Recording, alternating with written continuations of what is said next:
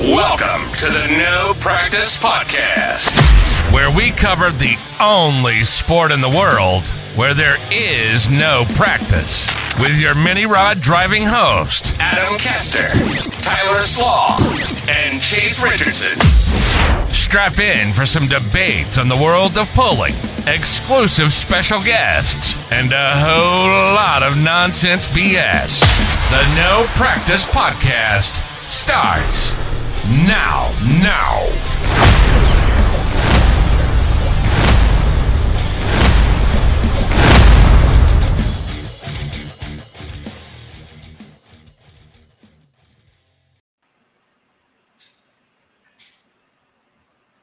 All right, episode 3. Here we go. First 2 episodes, over 10,000 views on Facebook Live, thousands of downloads over Spotify and other podcast platforms. This train is on the rails, and it is on a beeline. It is moving, and it's got a full head of steam, boys. It is good to be back. How we doing tonight? Awesome. I think I heard 10,000. It's more like 20,000, Mr. Intro Man. But I know you're still recovering over the funeral of your pulling tractors. So yeah, I'll give you another week or two, and then we'll do credible. I think we're at 25,000 total. Yeah. I know you're going through a lot. I know you're going through a lot. Chase got my tractor outlawed. I'll forever hate him for that until the day I die. So you must be are you a tire guy? You're a tire guy too, huh? Yeah. No, I'm not a tire guy. I'm not a tire guy at all. I'm not a two-wheel drive guy, Chase, like you are. And our beloved Adam Kester up there as well. How's it going, guys? Doing good. It's been one hell of a couple weeks here. I'm ready to get back on the road here again. See what we can stir up this week. Yes, we made it to week 3, and we've yet to had technical difficulties. I mean, can we get a cheers to that right now? I mean, that's a cheers in itself. But, hey, man. I'd say that we're doomed at any time for technical difficulty, but shout out to our backstage producer, the City Slicker himself, Mr. OJ. Keeping us rolling. Adam, Tyler, and myself do not really do much of this show. He kind of does it all. We just get on here and do everything with no practice. That's right. We just like this show. No practice. It's built for radio. That's right. And just in case someone tuned in for the first time on YouTube, again, we're in the thousands of views. This thing's going. I expect we're right at 2,000 downloads. I think they said on the podcast. I think it's a goal of maybe we can grow this 1,000 every episode because we're right at 2. So maybe next time it's 3,000. But subscribe and review. Give us some reviews. 5-star ratings, please. And we haven't even really started marketing yet. Imagine when there's marketing involved. But the good news about not marketing is that there's less people that know how stupid we are publicly, at least me. So right, we'll just maybe just do it the organic way. We're figuring out more and more every day how bad we are at this, but we're trying like hell. Give us a little time. We got some good things coming on this episode, I'm sure. Tyler, can you throw us in maybe on who our guests are this week? This episode, as you guys have seen on Facebook, we are bringing in the powerhouse family of Team Shelton Motorsports. The trio. That's right. Stan, big Reese, and Grayson. Coming off a race in Vegas where their stablemate, Kevin Rivenbark, went all the way to the finals. It was a good race. It was fun to watch. And for those that people probably don't know this, Stan's the visible guy, like all of us. We have a dad who started something. Stan's that guy with those guys. But Reese is the tuner of that car, which I bet a lot of people don't know. So can't wait to tell Reese how good he is at tuning drag cars, but tell him that he's still not a good tractor pulling tuner when he gets on here. That's right. No, in all seriousness. A little insight into the Shelton family. If anybody didn't know, they are from North Carolina. It's a great family. I mean, the whole family, when they come to an event, they have an entourage that comes out with them, and they make it they're very competitive. They want to do good. They have very good looking equipment. They've been across numerous classes in pulling.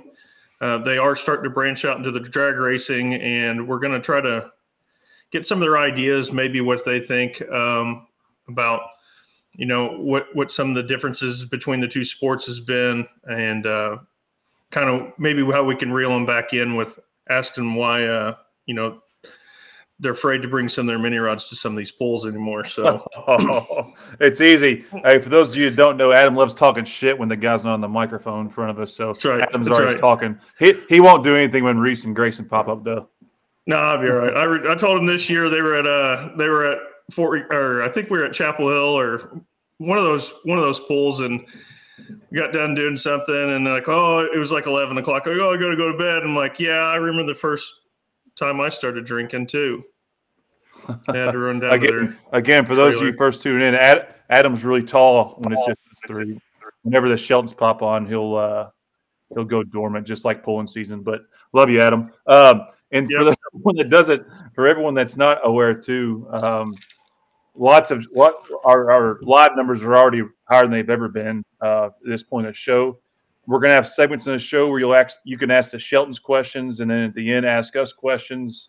Tyler's going to get into what's next and so forth, but we love the fan interaction. This is all about fans. It's all about growing and building the greatest motorsport in the world and the only sport in the world where there is no practice. And for those of you that don't know about that or think you might know a sport where there is no practice, please write us a letter, send us an email, DM us.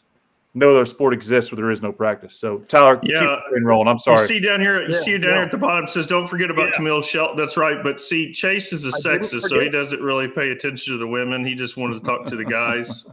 I just wanted to say I didn't forget about Camille. How could I? But Camille, I'm sorry, I forgot. Camille won't be joining us, but yes, we can't talk shit. Me and you, Tyler, can't talk shit to Camille because she's better than Reese and Grayson. And Adam won't talk shit to any of them to their face. Chase didn't want any more people on the screen because it takes away from his from what he is. Yeah. Okay. That face. Keep it going. Right. Keep it going. Well, we're gonna get into our weighing in segment where we're gonna cover a topic. And then what else we have later on the show too, right? Well, yes, the full rundown. We're going to do our weighing in of, as always, we're going to touch in with Mr. Rick Rantz himself. And then we're going to bring on Team Shelton Motorsports. As always, we try to do a local establishment spotlight. We are going to extend the invitation to the Sheltons to offer up their own establishment feature. I've kind of got one in mind. I might try to hint them towards picking that I've had a good time at them with. And then we're going to close out from there.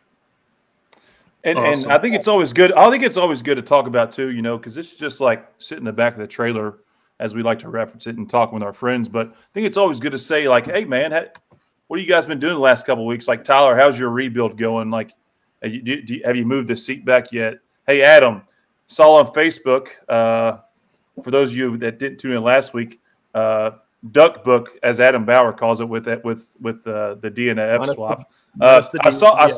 I saw on Duck Book that last Saturday, maybe you had a Halloween party, and just wanted to say, me and Tyler really appreciate you inviting us to your Halloween party. So it looked like a lot of fun. You know what? I didn't send out the invitations. My wife did. Look at the beautiful Morticia. I'm Gomez Adams, and that is Pubert Adams. What is that? Take us through what this is right here. Outside of a wife that doesn't send invitations as you put her out there, what do you call this picture?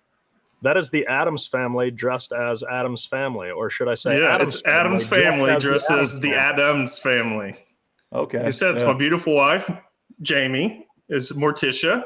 I am Gomez Adams. I'm missing the stogie. I had a stogie, but I forgot to put it up there. And then we got the little baby Pubert. You look like a young Hitler that forgot to shave the outsides there. Yeah, easy on the Hitler there. We tried to I wanted to color his hair really dark, but Jamie doesn't think that a 1-year-old needs to be having stuff put in his hair. So it was a good time. Lessons from Adam Kessler: always blame everything on your wife when she's not here. Yeah, I'm learning. For two people that are not married, and I guess are not going to be getting married anytime soon, as the way it sees, you're allowed to blame stuff on each other. I'm sure she blames stuff on me constantly, so it's okay. It's okay. We had a good time. Drank way too much. had a lot of friends over. The weather sucked. I don't know about you guys, but the weather sucked this past weekend. It was cold, rainy, nasty. So we'd love to have been there in person. Probably got snow on the ground again already up there. Yeah, we'd love to have been there in person to experience it. Thanks for the invite again. You're welcome. You're welcome. Yeah. I'm secretly just Tyler, what's been going on in your world, dude? I mean, after seeing that picture, I'm jealous that Adam can just grow a mustache and then just shave it off like it ain't no thing. I'm stuck over here looking Amish. It's really not fair. Yeah. I would have cherished that thing. No, but seriously, did you dress up for Halloween? What's that? Did you dress up for Halloween? No, I'm not big into trick-or-treating these days, Adam. I don't judge you for doing it, but no. When you have kids, you have to start doing this stuff again. So I was just curious, did you dress up at a party this past weekend? Did you put on some women's clothes? I don't know. Is that maybe Chase is into putting in women's clothes? I don't know what he's doing, but did you not dress up for Halloween? No Halloween parties? Chase, did you get in any women's clothes this weekend?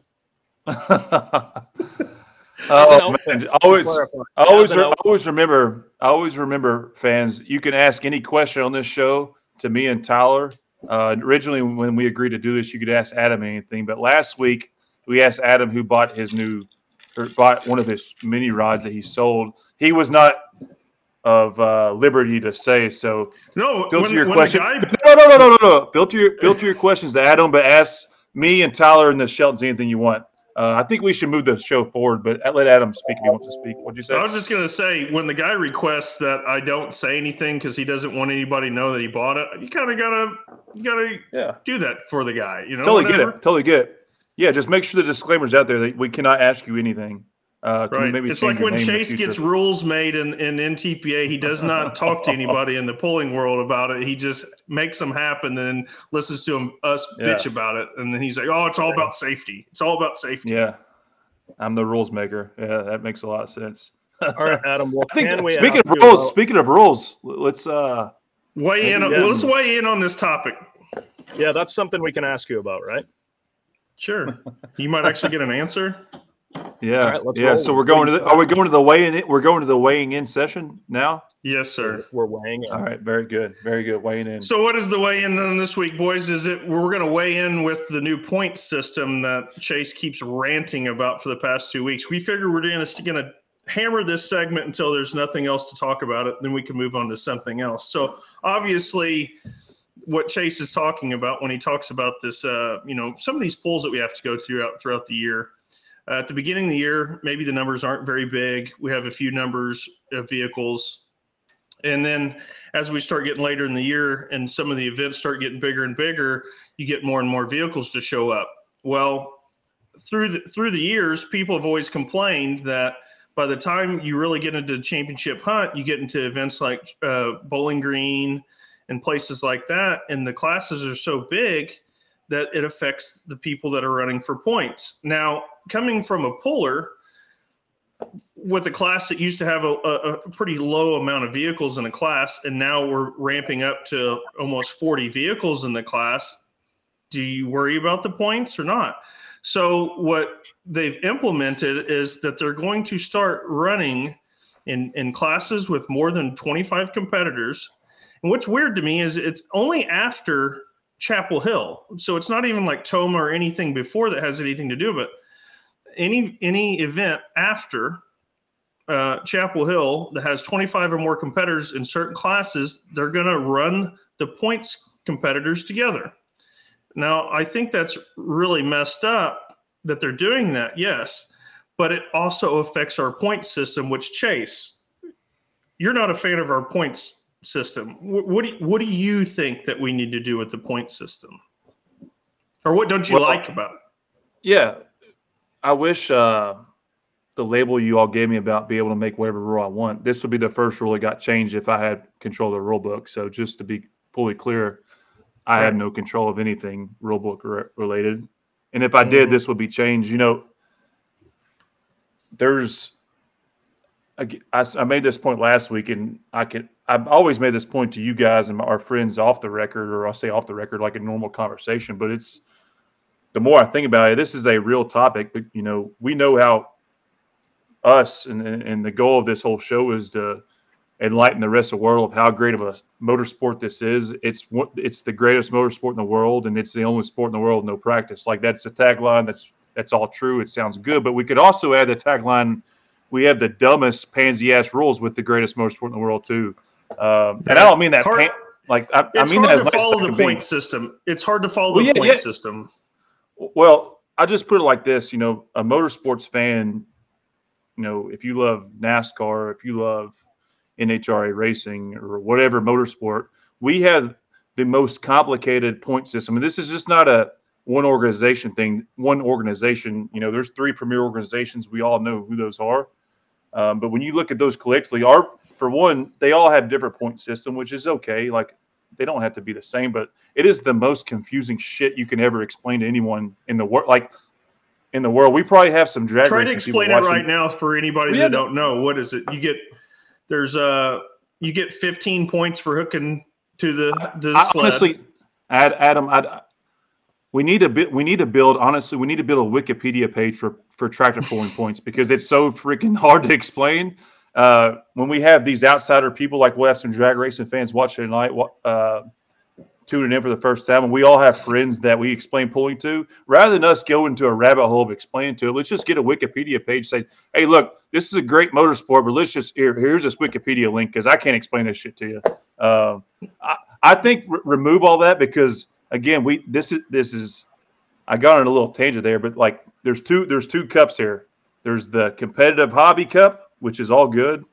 It's like going playing in golf with your buddies on a weekend, and there's the competitive entertainment cup, which I know right now, presently in the world we're in and pulling, we all do this as a hobby, but most everyone wants to grow this sport and make the sport better.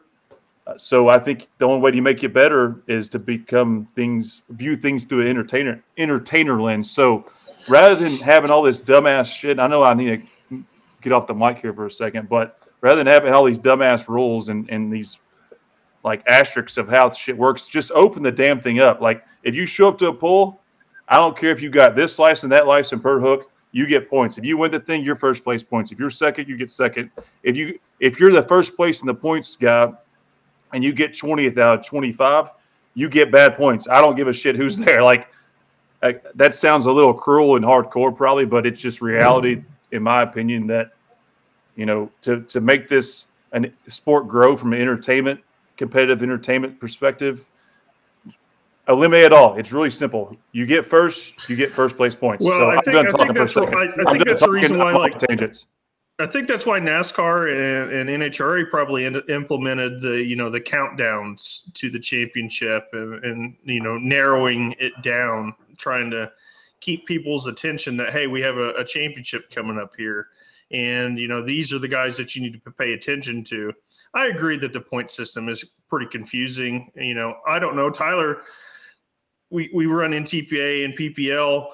NTPA does it one way. They do a 30-point system. You get 15 points for hooking. You also get from first place to 15th place. First place gets 15 points, 14, 13, all the way down to 1. Now, in PPL, it's the same concept. You still get hook points, but the point system's done by twos, correct? Yeah, I believe you get 50 for a first, 48 for a second, and 25 of that 50 or 48, is just for showing up. So I mean, the numerical value changes, but the concept is the same. Yeah. But what do you think? I agree with Tim Pisek that this new rule structure is kind of just favoring the guys that run everything. I mean, I love the thought of at a bowling green when you've got 50 tractors showing up. Can you imagine if your first place guy got last and he straight up got like 0 or 1 points? Like, when there's a ton of competitors there, the stakes would never be higher, which I get. So does that mean that the point system revolves around how many tractors are at the event? Yeah, that means if more people show up, the stakes are higher, because if you get last, you just got beat by 49 people, not 9 people. And right. I mean, I think that would make points races exciting as all get out, because you could have somebody really running away with it. But if they go to a huge premier event where the numbers are big like Bowling Green and they lay a goose egg and hit the chalk line, that guy just got robbed a ton of points. And you're going to see stuff shifting around, and you're not going to go into the last event of the year where it's like, oh, well, so-and-so's got a license and so-and-so doesn't. So technically, he's Wikipedia page. This is Wikipedia page reference. Yeah. Yes, exactly. I think the higher the stakes, let everybody play, let everybody come, be a threat to that person. Nothing sucks myself as being like somebody that runs PPL points and you go to an event and they're like, oh, you've got a Grand National license, so like, oh, you're one of those guys. You're one of those guys. You got a Grand National license. You must be a good puller if you got a Grand National license. And I'm like, I'm not here to mess everything up. All you got to do is go out there and beat my ass, and I won't even matter. The fact that I roll in and you say to me, you're one of those guys means like, oh, I might not be able to hang with you. It's like, go kick my ass and it won't matter. But now with this, this is another beauty to this too, like doing it this way. And of course, I wish we wrote the rules because this dumb shit would be out the window day one. But these other motorsports, they try to get fan interest and engagement, all that stuff by doing these countdowns. And NHRA does it, NASCAR does it. I personally think it's as stupid as our point system rules, but like we don't have to do something like that if we have a platform or a system where you show up, you get points. Basically, if you want to win a championship, you got to perform well for an NTPA circuit. If you don't perform well at Bowling Green Howell, you ain't winning it. If you don't perform well at Chapel Hill, you ain't winning it. Toma, Fort Recovery, like that's our playoff system.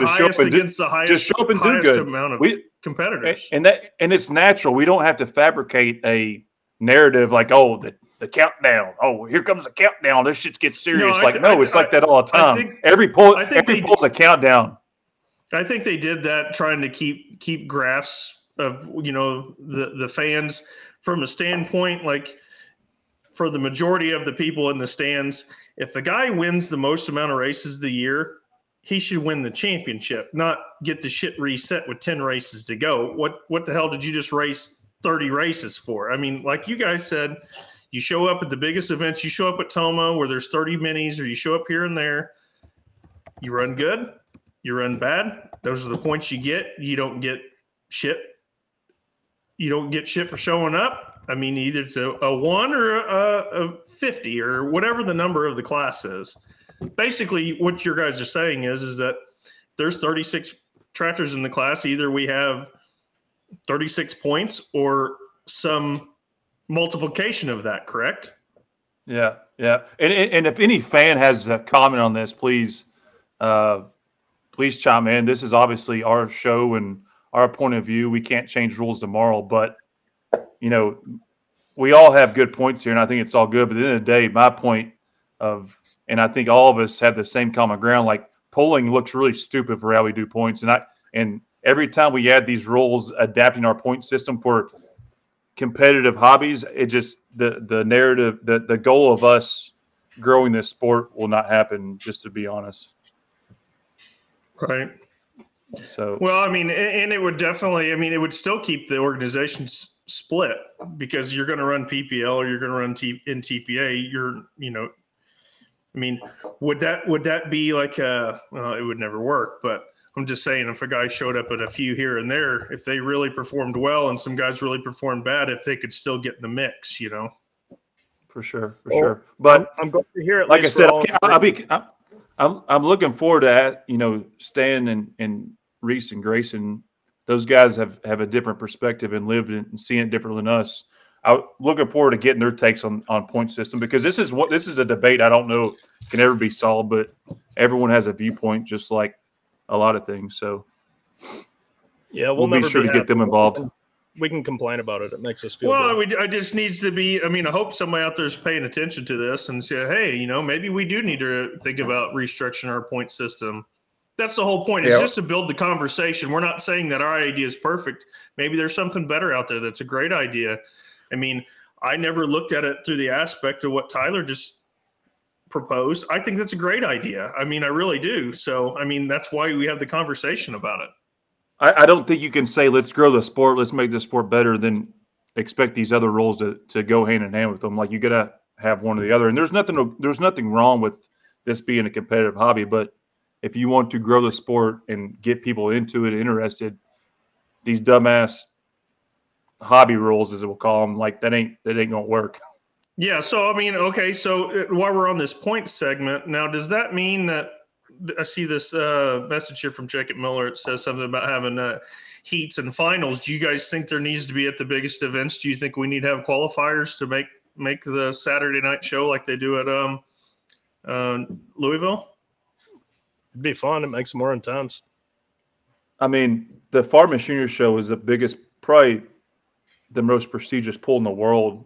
I think, unfortunately, they don't have mini rods there, but it means a lot to get there because you got to qualify to get in there. Then you got to qualify to make it to the finals. Like you do that right. When you win a farm show championship, you've done something. So, the 50th anniversary deal at Bowling Green, Ohio, I think was about as cool of a weekend. Obviously, it was a big weekend for a number of reasons, but I think that could be easily be mimicked again. If the right promoter or whoever wants to do it. Well, sure. I think what people need to realize is that nobody wants to sit and watch 40 to 50 of any vehicle out there. I don't care what it is. Nobody wants to sit and watch.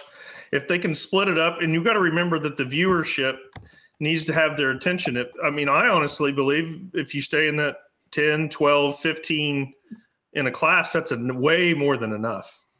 Could you imagine being the guy having a conversation with a big streaming company called FS1 and trying to explain the point system shit to them and them take us serious? I mean, seriously, they would tell you like, okay, man, go back to the 18th hole and play with your buddies. This ain't made for TV. Or you're trying to make a TV show where there's 49 competitors and you're literally running them through as fast as you can so you can show as many as you can, and it kills the show.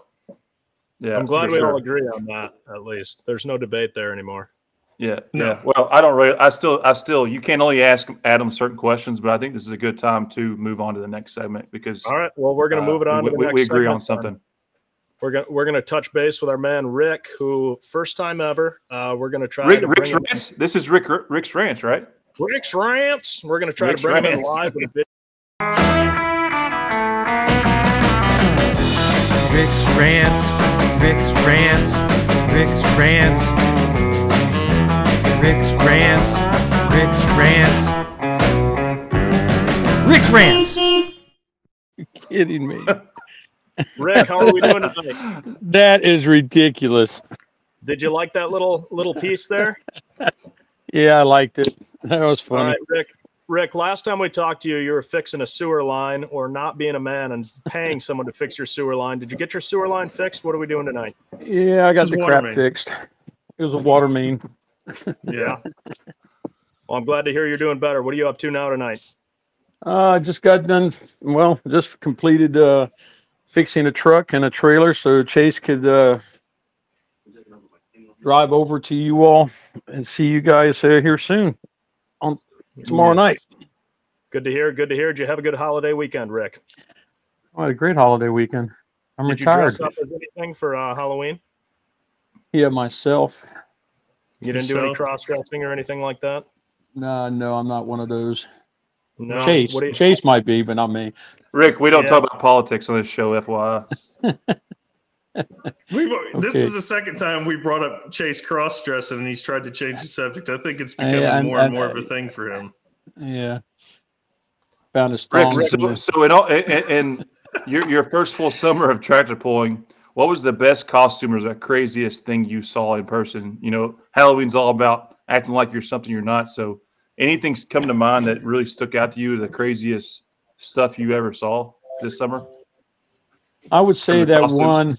One in costumes, I didn't get to see. Or no, not just anything. What's the craziest thing you saw? How about that? That one accident that happened in Bowling Green. That was crazy. Mini rod. Oh, the mini rod, Rick. Yeah, the mini rod one. Yeah, that was crazy. That's why it's the best class in pulling, right, Rick? Yeah, it is. I mean, it is the best class in pulling, if you ask me. They're all good classes. I mean, I like them all. I mean, this is my first year doing it. I have 18 pulls under my belt. Woohoo! And I think that as a newbie, it's a very inspiring sport, and I truly like going to them and seeing them. What's the closest you came to ever punching someone in the face this summer, Rick? Do what? What's the closest you came to punching someone in the face this summer? Was it Chase or a random person? A random. I don't hit people anyway. I let them hit me first. So,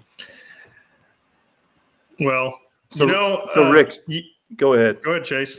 Go ahead, Rick. So Halloween just wrapped up.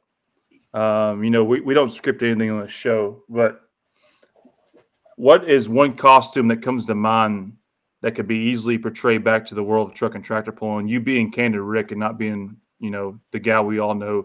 What is a costume that if it aligns with tractor pulling that you would have on and that you would wear to help promote the sport? well, a gorilla. Gorilla. No Joe Wow. Dirt. A gorilla. Gorilla. A What do you mean? gorilla. That's the costume I'd wear. Rick, I'm being told to explain? ask you about the guy at the North Carolina State Fair from Jason Schultz. Did you have a bit of a bad interaction there? Which one? There was two of them. Well, there had to be one more eventful. Tell us about the more eventful one. Oh, that was the Jack Bagan that said his father-in-law was blind, and he jumped out in front of the white RV, and it was quite a comical moment because when I stopped because he jumped out in front and wanted me to stop so his buddies could back up. Well, the young lady that was to my left when I was driving the truck and out on the ground was his daughter. And she didn't like, I said, if he's blind, I go, how can he jump out in front of me and basically wave me down? Who's the CNI? Who's the CNI dog? And the mother started pointing to her. And I said, so you're not responsible enough to stop your blind dad from being run over by a huge white RV? And the husband of the daughter told me to get out of the way and leave now. And I kind of looked and I said, well, and that's not going to happen because they're in front of me and I'm not backing up. Well, And, God bless you, Rick. You're not running the guy over. We're getting signals from OJ. We got to move this along, Rick. Thank you for joining us. Rick, our viewers went down when you came on, so we got to change. Oh, thank you. Well, I appreciate it. Rick, thank you for spending time with us. We love you, Rick. Good luck in all your endeavors, and thanks for being part of the show tonight. All right. Good night. God bless. Yeah, thanks. Pulling fans, that will never happen again. Yeah. Our apologies. Very sleepy Rick tonight. For people that don't understand who Rick is an animal in real life. Like, this man has more energy. I mean, he's wound up. I mean, it must be something that he has to have people around him. He feeds off the energy, because normally if you're around him, the guy's bouncing off the walls. This is 2 times that we've called him, and he's like sedated. Like, all right. Maybe we should practice with him. Right? Much like a bad pass and pulling, you just got to move on from that and try to make the best of it. Let's keep this train rolling. Too bad we weren't test took and we can't drop, but no shit. I guess we're kind of the point now where we have all our viewers on. The one and only Team Shelton Motorsports, Backstage City Slicker. Can we get these guys on here right now? Looking forward to this. This has been so freaking excited. Looking forward to this all week because we know, obviously, these guys as competitors, as friends, but just some of the best people you'll ever meet in the world, particularly Stan. I can't say the same for Reese and Grayson, but Stan himself. Just for the record, this is a family show, Reese, but we'll give you a pass initially. But no, in all seriousness, I told Reese the other day when we were talking about getting you guys on here, we're a new show and obviously have a lot of excitement and passion about helping the sport of pull and grow. And you guys like it or don't like it, and I know you guys will take the humble card, but you guys are big stars in the motorsports world, pulling and drag racing now. So having you guys here is a big deal to us, and want to introduce and thank you guys, Stan, for coming on, and Reese and Grayson for joining him. We'll get to you two later, but no, in all seriousness, you guys are awesome. Thanks for joining us. I know you guys have not been doing anything but sitting around waiting on this show, so because you don't ever do anything other than race. But we'll give you a break for showing up this time. So Stan, Reese, Grayson, thanks for coming on. Appreciate it, man. Thank you guys. To be here. Obviously, one of us is at the shop ready to work, and two are not. So He don't work in a collared shirt. Don't let him lie to you. I'm going to take a guess at who's at the shop and where the other two are. So I think we just need to shut our microphones off and let these three go at it. yeah. If you're anything like me and my dad were, we loved each other to death, but we argued. And knew at the end of it, we loved each other. I mean, you got to throw a little bit back at each other. absolutely. Sometimes a good argument gets a better solution sometimes than the first guy. For sure. Absolutely. Yeah. Well, we're all about our viewership, so let's just try not to argue on this show, guys. We'll go out there afterwards and we can do that. But now, pleasure to have you guys. Congratulations on all your successes recently. And I don't know if you realize it or not, Stan, we're predominantly a large pulling audience here, but you have a lot of fans. I think actually the pulling universe, if you had to put a map on it, you probably got 99.9% of all pulling fans that are Pro Mod fans now rooting for you. So thanks for hopping on here. Hey, I appreciate that. Those fans go both ways. We go to the drag race, and all people want to talk to us about is pulling. You know what? And then of course we go to pulling. They want to talk to us about drag racing. So it's perfect. Both of them are high intense fans that like horsepower, like loud noise, and we feed off that for sure.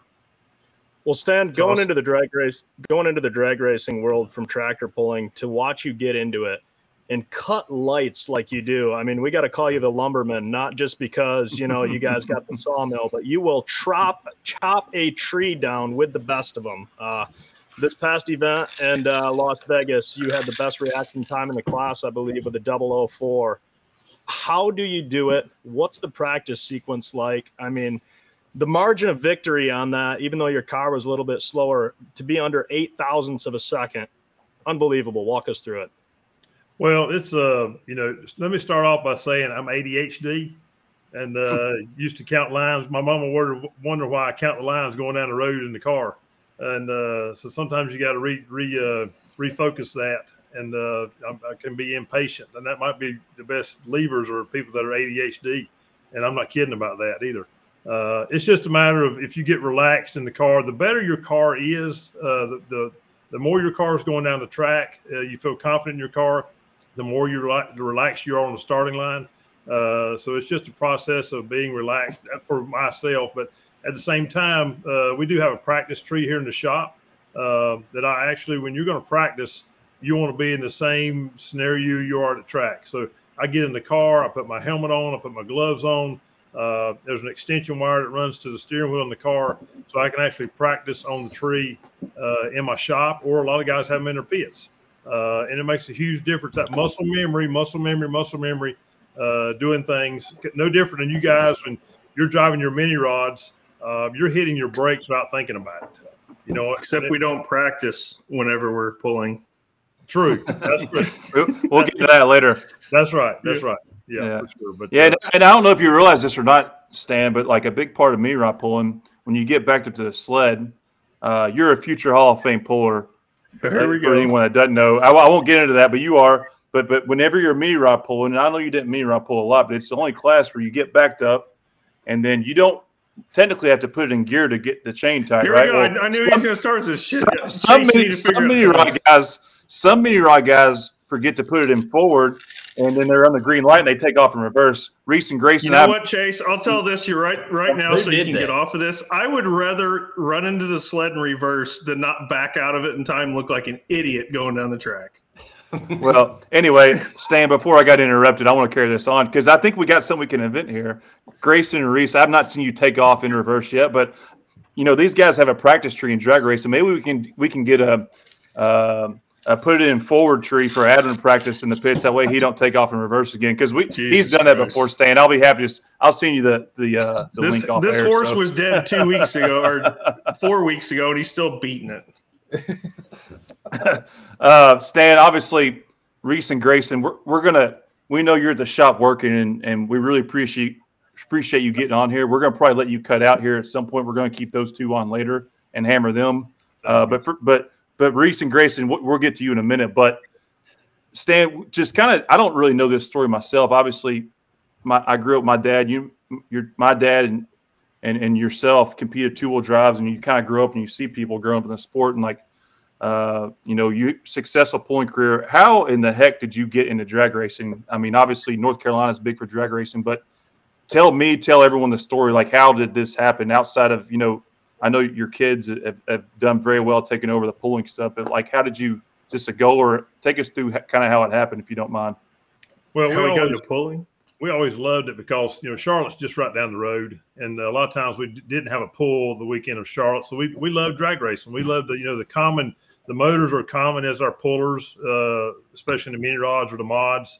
We loved going over to Charlotte, going through the pits, but we did take a liking to Pro Mod because I think it's the most exciting class in drag racing. You've got the variety of power plants. You've got Pro Charger, Screw Charger, Roots Charger, Nitrous, Turbo, such a variety of bodies, such a variety of characters, just like in pulling in that aspect. So, we always, as Grayson and Reese got older, and Camille as well, they always helped at the shop and they always worked at the shop. And because they wanted to work on the vehicle, is really the reason we have as many vehicles as we had. They knew they didn't work on it, they couldn't drive it. And that's kind of how it was a work-based family. So we ended up with as much equipment as we had, but I also saw that that's going to come to an end because the work side of it is tremendous with 2 4-engine tractors and 3 mini rods. And when you go to the track, so drag racing was going to be an outlet for me because just like this week, Reese is getting married. Grayson just got married. Camille's going to get married next week. I'm going to lose my help. And Grayson, Reese, and Camille, it used to be when they were in school, every night they would come to the shop and we'd work. And I told them, I said, when y'all get real jobs, you're not going to want to come to the shop and work with me. And, yeah, we will. But that's not the case because they put in a hard day's work. So anyway, that's kind of how it is. And I knew drag racing, when their family started, if they didn't want to pull anymore, then drag racing was a platform for me to continue doing it. In drag racing, you can always buy a crew in drag racing. There's always guys out there anxious to go with you to crew and to help out. So that was kind of our forethought in that. But we're fortunate enough we still love pulling. We love it just as much as drag racing. So we're fortunate enough to be able to do both of them right now.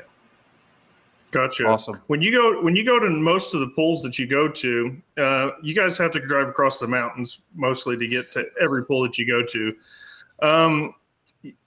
What's an average drive? 10 hours to each event, give or take? We always claim Chapel Hill is our hometown pool. Chapel Hill is 8-9 hours for us. Gotcha. We're just until we get to Knoxville, we're going to go north or go west and or get up to Charleston or Louisville like that. So again, we just think we got the motor warmed up in the hauler. Gotcha. So in all the driving that you guys have done over the years, do you have a story from the road, maybe when you showed up at a pull, opened up the door and saw something that you weren't expecting, or maybe just something that's happened on the road? We had Adam Bauer on the last episode, and he took out some toll booths with his awning on his trailer. So do you have any story like that? We don't expect a toll booth takeout story, but there had to be a time. Maybe Grayson and Reese can tell about a time that they didn't tie something down in the trailer. I know. Don't try to act like that's never not happened because we've all done it. Chase left a 2-wheel drive in the middle of Highway 41 in Owensboro or in Henderson, Kentucky. Yeah, I did hear about that. Grayson Reese, tell us the craziest story. Stan, you've been doing this a long time. This craziest story of something going bad transporting.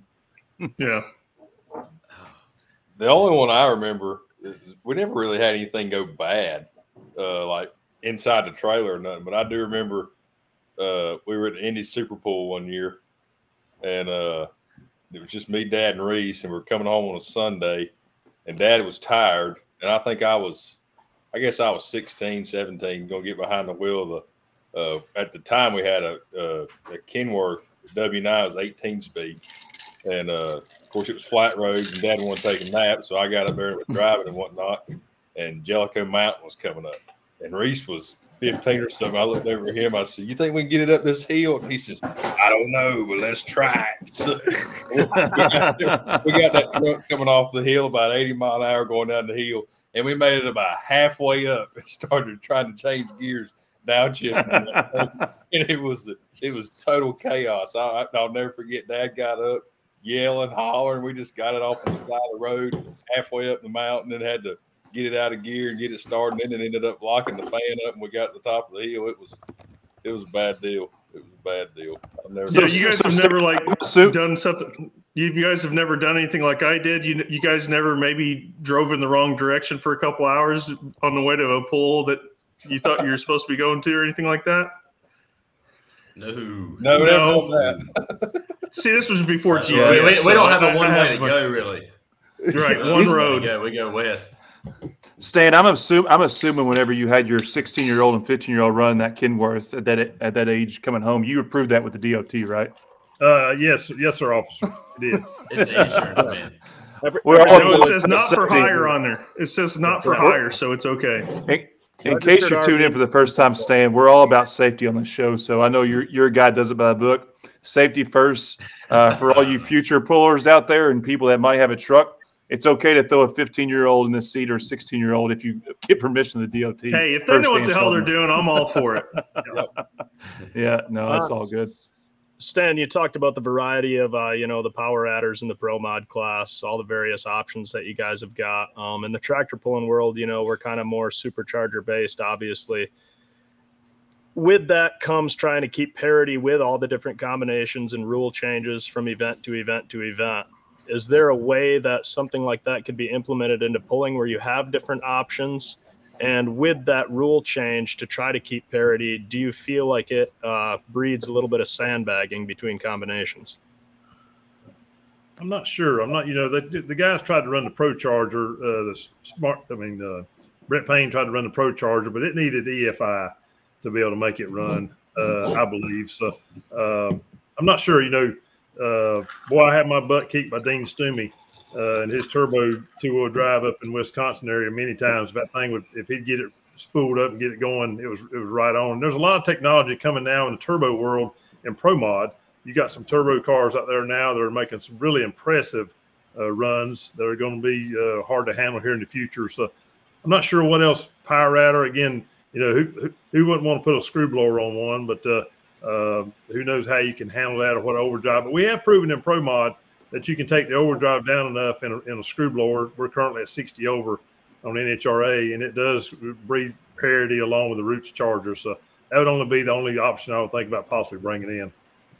Is EFI the only thing keeping us from going turbo or pro charged in the mini rod class?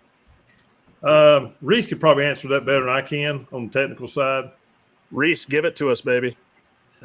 No, Chase has already warned me about talking about EFI and stuff. Oh, I know. Hey, you can ask any question on this show to anybody. You can ask any question you want on this show. No, so how about it? I'm kidding. We had a good conversation yesterday. But no, I mean, the thing about the turbos, most of the development and stuff of that is in the Pro Mod or drag racing world. So, and all that stuff, has EFI technology.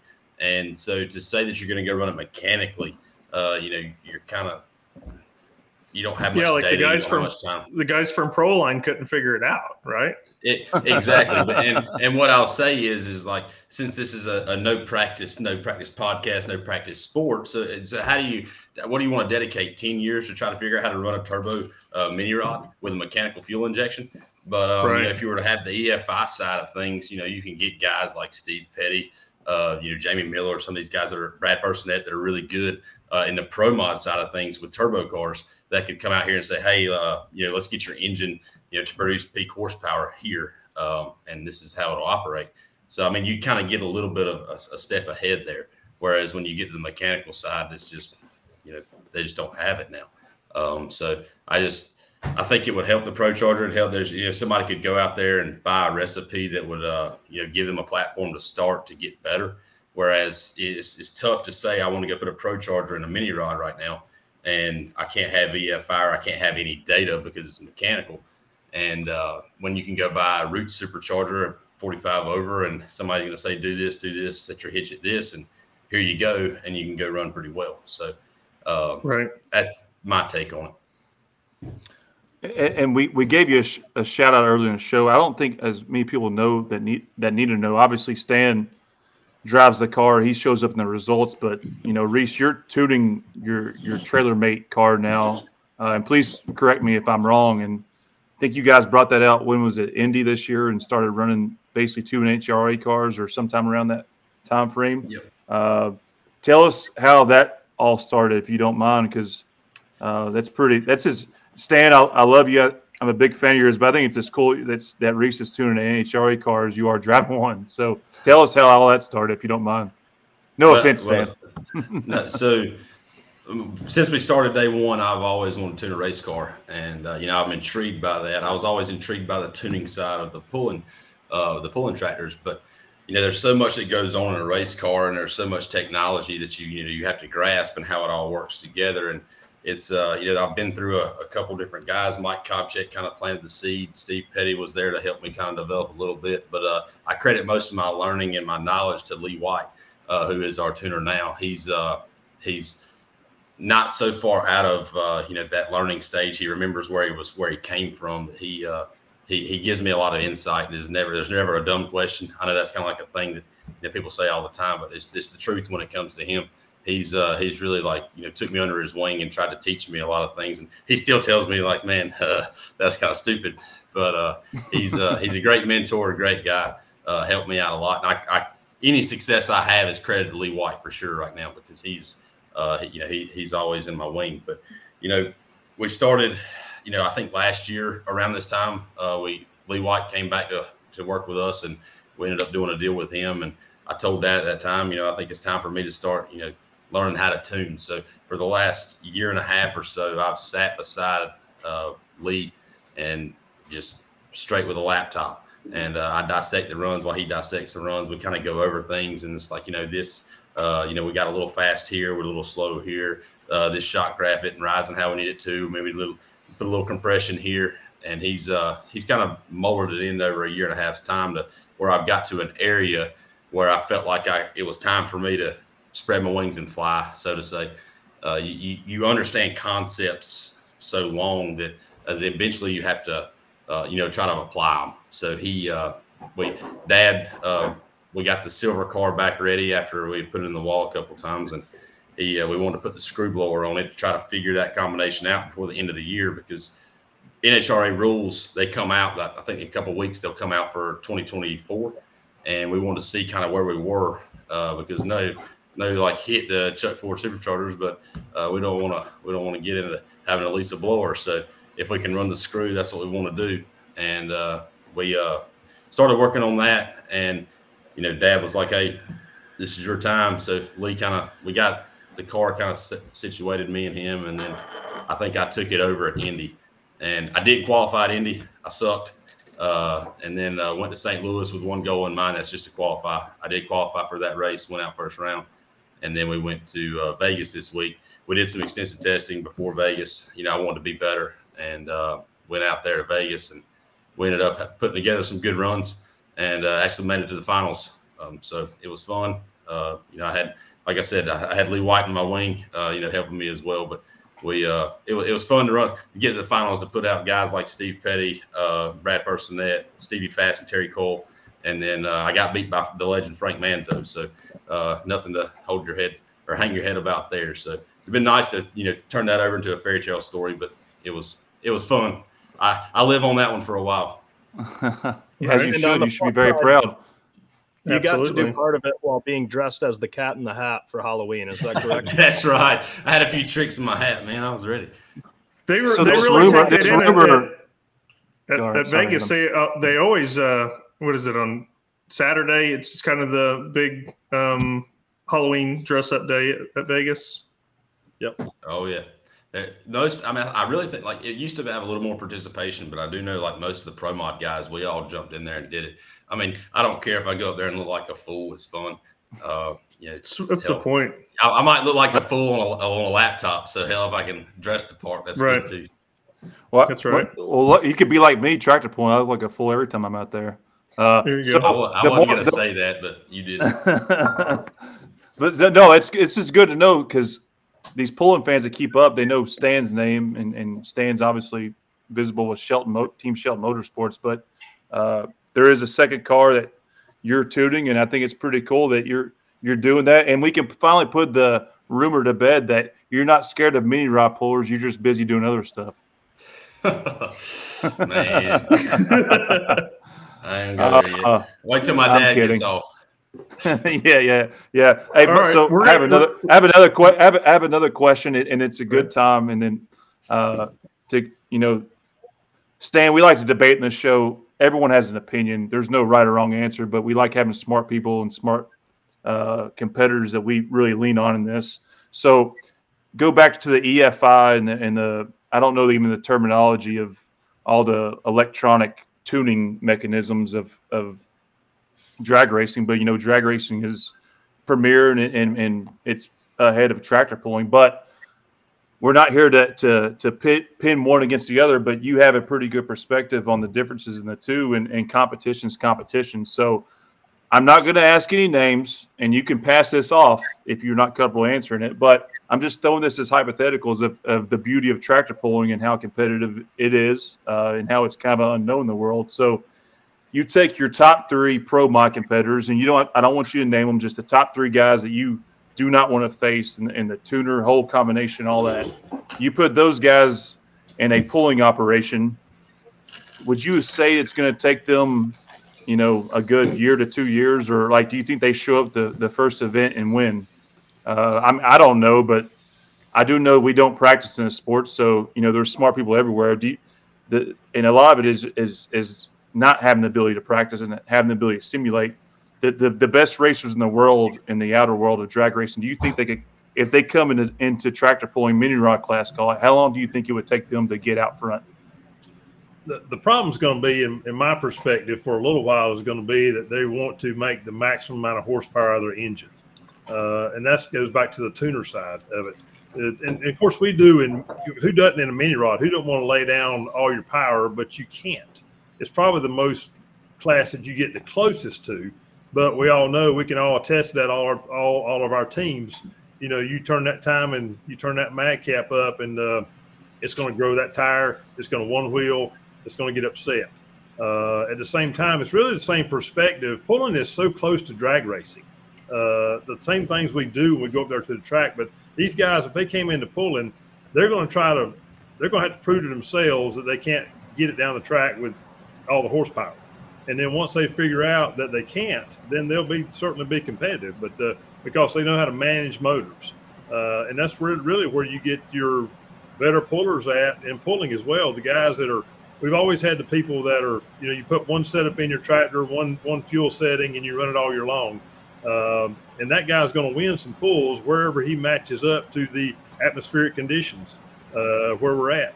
But that guy that's working hard to know the altitude, know the water grains, know the whatever's going on to make that motor run and perform at a tractor pull, he's going to be your champion most of the time because he's just going to be a better puller. I'm not saying he's any better than another guy. It just means he's working at it harder. The same way for the drag race guys, they're working at it so hard on that starting line, trying to make sure. And that's where I'll get frustrated as a driver because not really frustrated, but Reese knows when we go to the track, I want you to take me down the track. I don't care what the time is. I don't care if it's the slowest on the board. Come off the trailer and get my car going down the track one time to get a baseline. But what happens is you go in there, and just so happens the first qualifier is the coolest qualifier, the best temperature we're going to have, the best conditions we're going to have, and all the tuners are going to swing for the fence. And half the cars go down, half the cars don't. So all of a sudden you're behind. So that's where practice, it's not practice in NHRA. There's no practice. It's just qualifying. And if once you're behind one run, then you're behind the next. So the next run you go up there, you got to get it down the track, and then it's just, but I think the guys they would struggle a little bit when they came into pulling just because they're going to try to maximize the horsepower. They have to prove to themselves that it won't take it. Yeah. And that's why I'm a big fan of yours personally, Sam, because, I'm good friends with your sons and I ask a ton of questions just because I like learning. You don't take the same approach as other Pro Mod teams that I've heard about. I think you stick your tractor pulling blood sticks with you. So you don't go out and practice and do all this stuff, and you kind of learn your way the hard way, for lack of a better word, rather than just showing up to a track and writing a check like a lot of other teams do. I mean, Reese referenced that earlier. That's a big difference in the two. And like, to me, the beauty in it is that if Adam and Tyler and myself wanted to go run an NHRA Pro Mod, we would probably not know. Actually, we have no idea what the hell we're doing, but we would probably take your same approach and say, hey, all right, we're going to go after the practice a little bit, but through time, we could probably get it figured out. And, this is not a pulling versus drag racing question. I think you did a great job of laying it out there, like the differences in the two. And there's talent on both sides, and everyone's good everywhere you go. But if you had to put a barometer on one or the other in competition wise, I think you did a great job illustrating it. So thank you for answering that, Stan. You bet. So Adam, I think we got the points. But prior to these guys getting on the show, we were bickering about point systems.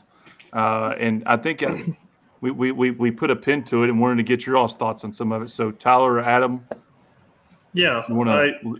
We can talk about that. I had another question I'll save for here in a minute, but we were discussing earlier about the point standings, the way the points are, the 30 or the PPL side, the 50, you get 25 for showing up, blah, blah, blah, blah, blah. Tyler made a pretty good point, and I was curious to see what you guys thought about it. He says, say you have 50 pullers at Bowling Green and you show up with your mini rods, and you get first, you get 50. If you get last, you get 1. There is no hook points. You literally get what you. I mean, if you run like shit, you're gonna get shitty points. What do you guys think about the whole point situation? Anybody can go first. I don't care. I like what Tyler says. I mean, really, because we don't run a whole lot, and I know like y'all talked about the situation where, whether they're going to make all the. I'm not up to speed with the pulling points deal that the rule made. So does the rule state that they're going to roll all the points guys together? Yeah. So basically, if you guys are running points, and we're at. It's only after Chapel Hill, the way I'm kind of understanding it, which makes no sense to me. But say after Chapel Hill, we go to Bowling Green, and there's 12 people running for points. Those 12 people are going to race or pull in the same grouping, separate from who all is in the class. See, that's horseshit. Yeah. Yeah, we don't Reese, we don't know the rule. We're going to get a Wikipedia page to explain it because it's so hard for me to even understand. No, the only reason I say that is because at the same time, what if the track is best at that point in time? So you're just going to handicap me. It's a random draw as to when you get to run. And if you're going to group those 12 together, that's not. Yeah, good. Sure. The grouping doesn't matter because the track changes every hook. Exactly. 1 to 12, 1 to 50. Exactly. Well, let they all run first 12 then, in my opinion. But at the end of the day, if they win first hook, I just don't think that's right. Historically speaking, I don't know. You could pull that up and make an Excel spreadsheet on it. But if it was historically speaking, it's like, okay, say if first hook won all, and that's one of the best places to be at most pulling events. If the sled's set right, first hook is hard to beat. But if you put those 12 together and you can't put anybody in between them, whether it be Tyler Slaw or any of us or anybody that's not running that. Chase can make a pass on the track cutting out and they don't change the sled, and then you bury it in the sand the next pass when they should have reset the sled. That's a sore subject. You might get my dad fired up on that one. Oh, yeah. You wish you were watching that deal. Hey, so we I don't really know how Stan, quick question. Is NHRA, if you show up to an NHRA Pro Mod event, you get points, right? Like, is there like a built-in complicated system we don't know about? No, you have to qualify to get points. You have to qualify. I'm pretty sure. I might get a correction on that. I'm pretty sure you have to qualify to actually get points. We have, but if you make it to the field of 16, you get points, right? Yes. Okay. Okay. Good. Yeah. That's what I will say. I meant. Racing points are complicated, so that is one. I'm not going to say they're complicated. You get bonus points for number one qualifier and stuff. Yes, I'm not up to speed with them, but quite frankly, we don't worry about points. We go try to win the race. So if you go try to win the race, the points will be there. I think cool thing points wise that NHRA does. Dad's more up to speed on some of the points deal because we do have a countdown. The reason we have a countdown is to get participation towards the later part of the year. So if you run terrible at the beginning, it's still, it wants you to want to go run towards the end. But also a cool thing too is like, let's just say, could you make Bowling Green, or I don't know what NTPA's last look of the year is, points and a half. Points and a half is a really cool deal because it allows people that, wouldn't necessarily have a mathematical shot to really jump up in there and shake things up. Shake up the order. Yeah. So I mean, that we saw that this weekend. The guy that was leading the points in NHRA was Chris Thorne. Justin Bond was second. Who was third, Dad? Was it Castellana or in the Castellana? And then we were like fourth or fifth right there with Jason Lee. And Chris Thorne, sad to say, he had an unfortunate accident and went out first round. And then Castellana ended up beating Dad. But if Dad would beat him, it would have been a different story. And then we ended up putting Justin Bond out second round. So if your dad would have had you two in the card, he would have won. Heck no, he wouldn't have. That car didn't make the trip. And Lee White goes 577 first rip down the track. I'm kidding. I'm proud of you for doing what you've done, brother. Like I said, I think all of us. I know me and Tyler were tuned in, and Adam on Sunday, and we love watching Stan, but it's fun watching you too. So you got fans, even though you suck at me rod pulling. All right. My brother's pretty good. It's okay. Yeah, right, so much better. I'm going to throw a question out here for you guys, and it's for each one of you. And we did this kind of last week with Adam Bauer. There was one thing that you can change, just one thing right off the top. If you were in charge of PPL, NTPA, Outlaw, whatever it is in the pulling world, what would be the first thing that you would change? Would it be, like TV venues? What would be on each one of your minds? Stand first. What would you change first to make the sport better? Well, you can't. Everybody wants more marketing, and that's the reason that honestly, and I think everybody would agree that Lucas Oil was a marketing arm with the Pro Pulling League. It's about marketing the pullers. The more you market the pullers, then the more opportunity the pullers have to gain some sponsorship for more exposure. Everybody wants TV. Of course, you've got live streaming going on. I think it was a good thing for pulling this past year. People can tune in, but again, it comes back to the marketing of the sport and marketing the guys out there. But that's not something you necessarily change in the sport. But I really like an organization that takes care of their pullers, that are committed to them to run all year. Right. I think you've got to give something back to those guys, whether it's preferred parking. I mean, I'm not going to some sort of incentive for being there every absolutely weekend. Absolutely. They're the ones putting the series on their back and let the promoters know we're going to come. You're going to have a show because we're going to show up. Those guys need to have incentives. If there's some extra money there, or again, if it's just having them a parking spot up front, preferred, and they can get there, they don't have to get there 2 days ahead of time. I think that's key. I got you. What do you think, Grayson? What do you think we need to? What would you change?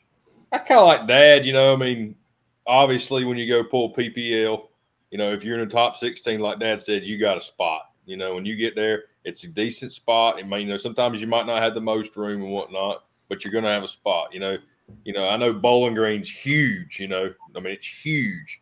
But then you got you got some guys rolling in the Bowling Green that ain't pulled all year long. Ain't ran, and these other guys sitting here been busting his ass all year, running up and down the road and whatnot, and you got him sitting over in the corner, over here next to the trash cans, and you got this other guy that's going to run one time this year, going to run right in there and park in the best spot he can get, Yeah, or maybe you're not even parked on the grounds, like in the church parking lot or something. Right? Grayson, that would require too much common sense. We all know that. Yeah, man. I mean, So you guys are both on the same page that just a small incentive to help the puller would definitely change a lot of pullers' aspect of chasing all the points. around. If they take care of the puller, I mean, we all know, some people take care of us, some people don't, Right. Well, yeah, and you don't have to state names or anything. It's just a general opinion of what we all, when we show up at an event, whether they have electric or, what have you, it's gonna make guys like, man, I really want to come back here next year. Exactly. Speaking of coming back next year. Oh, go ahead, Reese. Reese, one thing in pulling you change. one thing in pulling. Well, can I get him about 3 or 4? Besides the EF5 and the stuff that makes it easy to win. I'd like to have that. It's not easy to run. I'll give it to you. I'm kidding. And we'll see what I'm you sorry. got. I'm sorry. I'm gonna be nice while Stan's still on here. Okay. No, I don't want to say the same thing they've said, but I do agree with that. But I guess one thing that I'd like to see the pullers do a little bit better is their professionalism. I'm not trying to throw stones at any tractor pullers, but I do say, like, if you go to an NHRA drag race or PDRA race, any of these races, majority of the guys, everybody's wearing this, they've got their crew shirts on there. We've got black pants, black shorts, just stuff you have like to that. wear It just pants. it looks better. And just to the eyes appealing. And, there's nothing wrong. I mean, there's guys that'll come whoop your ass that are wearing a damn wife beater and jean shorts. Right. And pulling. But And that's cool. But to the fan, is it as professional? I don't believe so. Right. So isn't NHRA, you have to have a closed-toe shoe. You are allowed to wear shorts, but you have to have a closed-toed shoe on, correct? I believe that's the truth. I mean, I've never went up there without because, I mean, if you go up there without anything, you're going to leave your shoes on the starting line. So I don't want to be that guy. Right. That's there should definitely be a haircut code too. Like, you got to look like a civilized human if you're going to pull something. Not a guy with look like he ain't had a haircut in 100 years, right? Oh, I'm sorry. Hey, Stan, Grayson, Reese. I don't know if you. I'm sure you guys are fans of motorsports, and you're a fan of this podcast moving forward. But did you hear that they outlawed Tyler's tractor? So we got to be nice to Tyler. He cannot pull no more. I don't want to get on that soapbox right now because everyone in the world thinks it's a good idea except Tyler and Bruce. Actually, I think your dad thinks it's a good idea. Just everyone except Tyler. But we won't be too mean about the haircut. I take it back. Hey, I know what we can do. We got a mod for sale. He needs a mod. Yeah. No, we got a good price on it too, Tyler. Come on. Yeah. Tyler, I know Bruce wants one. Tyler, are you allowed to build a tractor where you sit on the front? I haven't figured that out, Stan. Don't reveal my tricks yet. Okay, sorry. Can you sit on top? I told him he needs to sit right on the back of the supercharger, and as long as his legs are inside the frame rail, it doesn't matter. This is a sign of good. You can't talk about this having great. This is a sign of having great guests on the show. This is a sign of great guests on the show. We've already established we got to have put it in forward. Just like a tree in drag racing to practice, we got to have a put it in forward tree for Adam who doesn't know how to put it in gear. And we've already established that we're going to sit the body in front of the motor moving forward. So that's all because of you guys and your innovation. Thank you for bringing that to the table, guys. All right, that's a sign of a good show and a good guest. So, Tyler, I think you got the next one, and then we're going to let Stan get cut out of here. This has been great too. If we're letting just Stan go, I'm going to toss him one then. Stan, we watched you guys kind of jump around different classes in the tractor pulling world before you made your move to drag racing.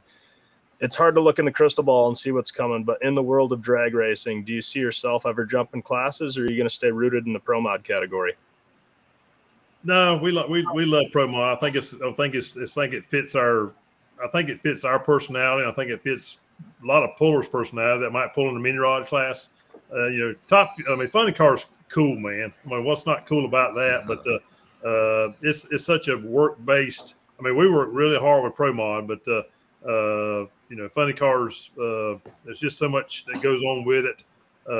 And again, in a Pro Mod, we can run our Pro Mods. We just finished our NHRA season, but then we can take our Pro Mods to Florida and run 2 or 3 times in Florida this year. You just got a lot of variety where you can go different places. No different than a mini rod. You can run different organizations. It's just a common class, a universal class. Let me say that. So we've got some guys in our class that go over to the Middle East and run when we're on off season. So it's just I don't see us making any change. I don't see us do anything other than Pro Mod. All right.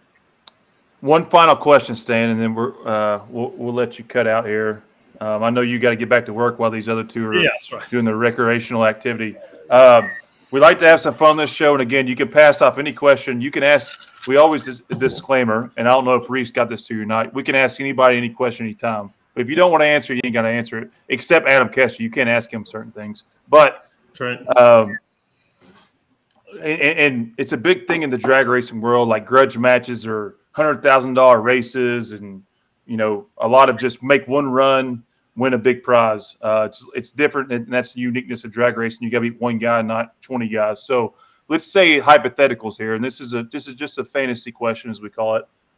There's a proposition put up to you to race against, I don't know, Mike Castellano, the recent Pro Mod champion. We're going to do a $100,000 race, me versus you.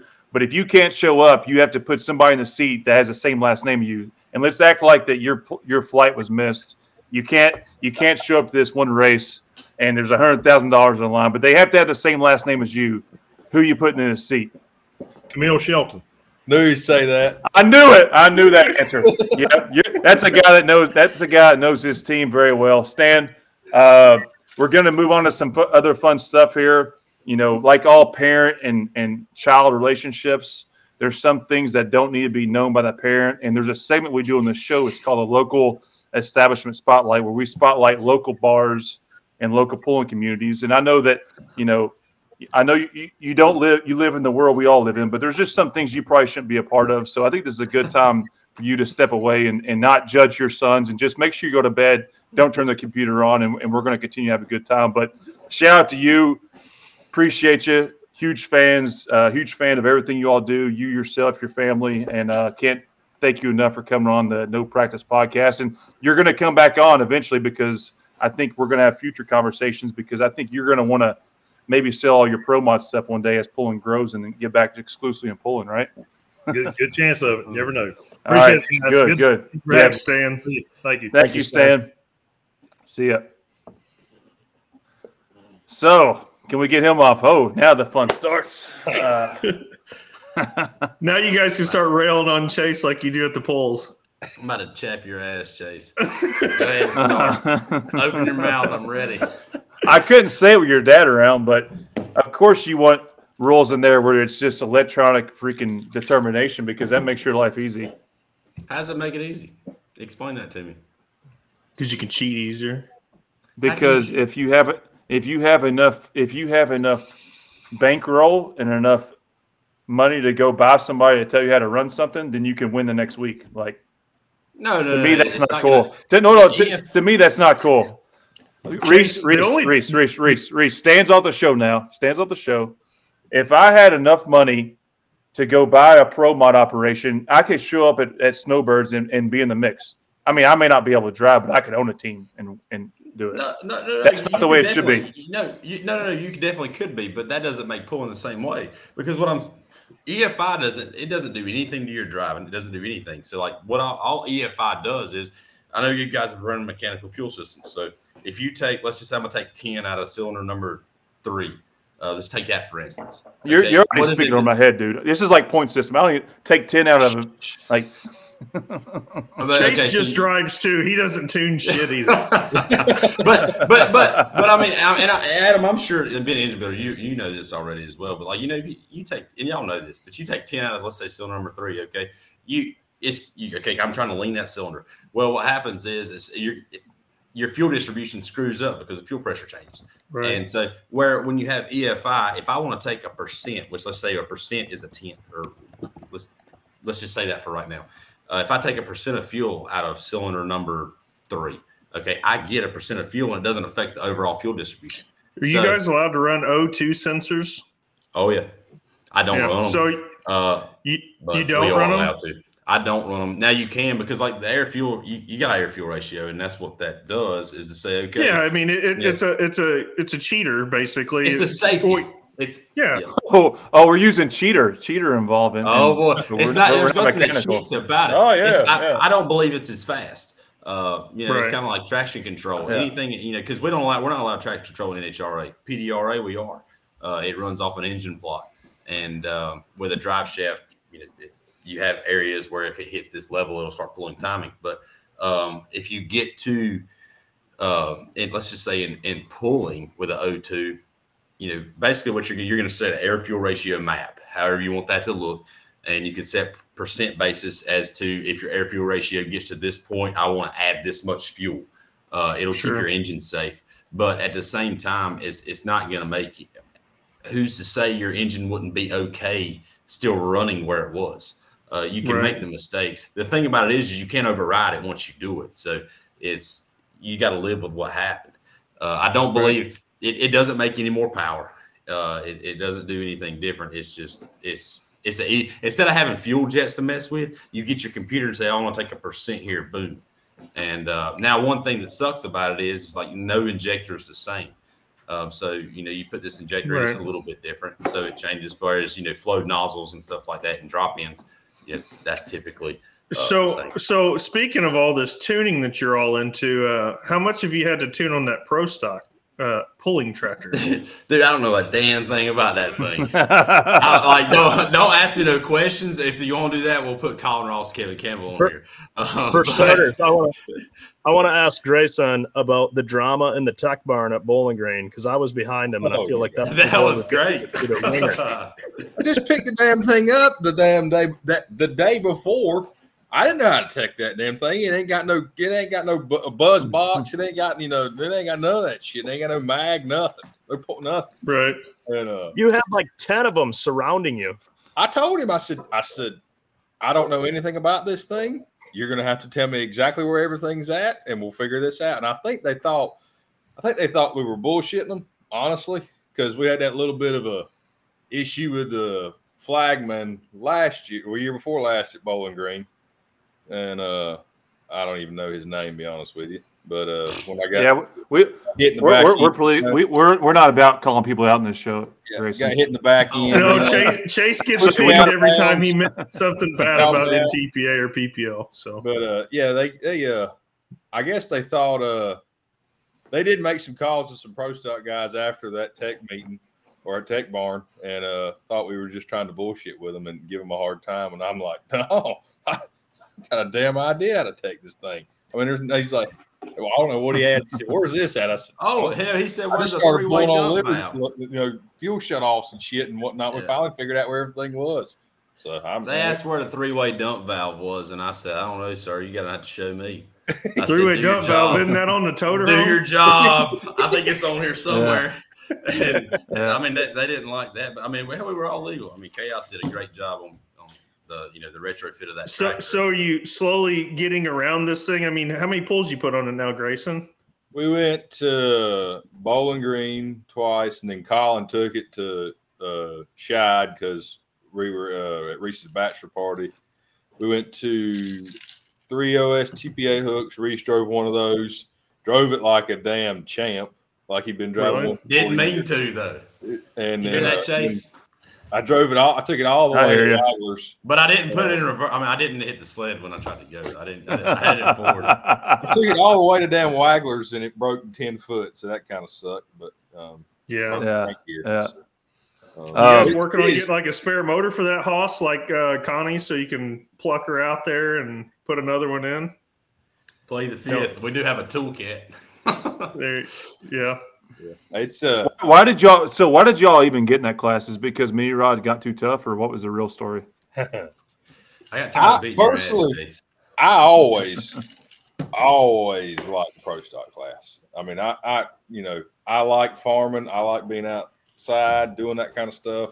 But nobody's ever going to go up to their dad and tell them, "Dad, I want to sell this and I want to buy this." I was grateful for whatever he provided us, if anything, to drive.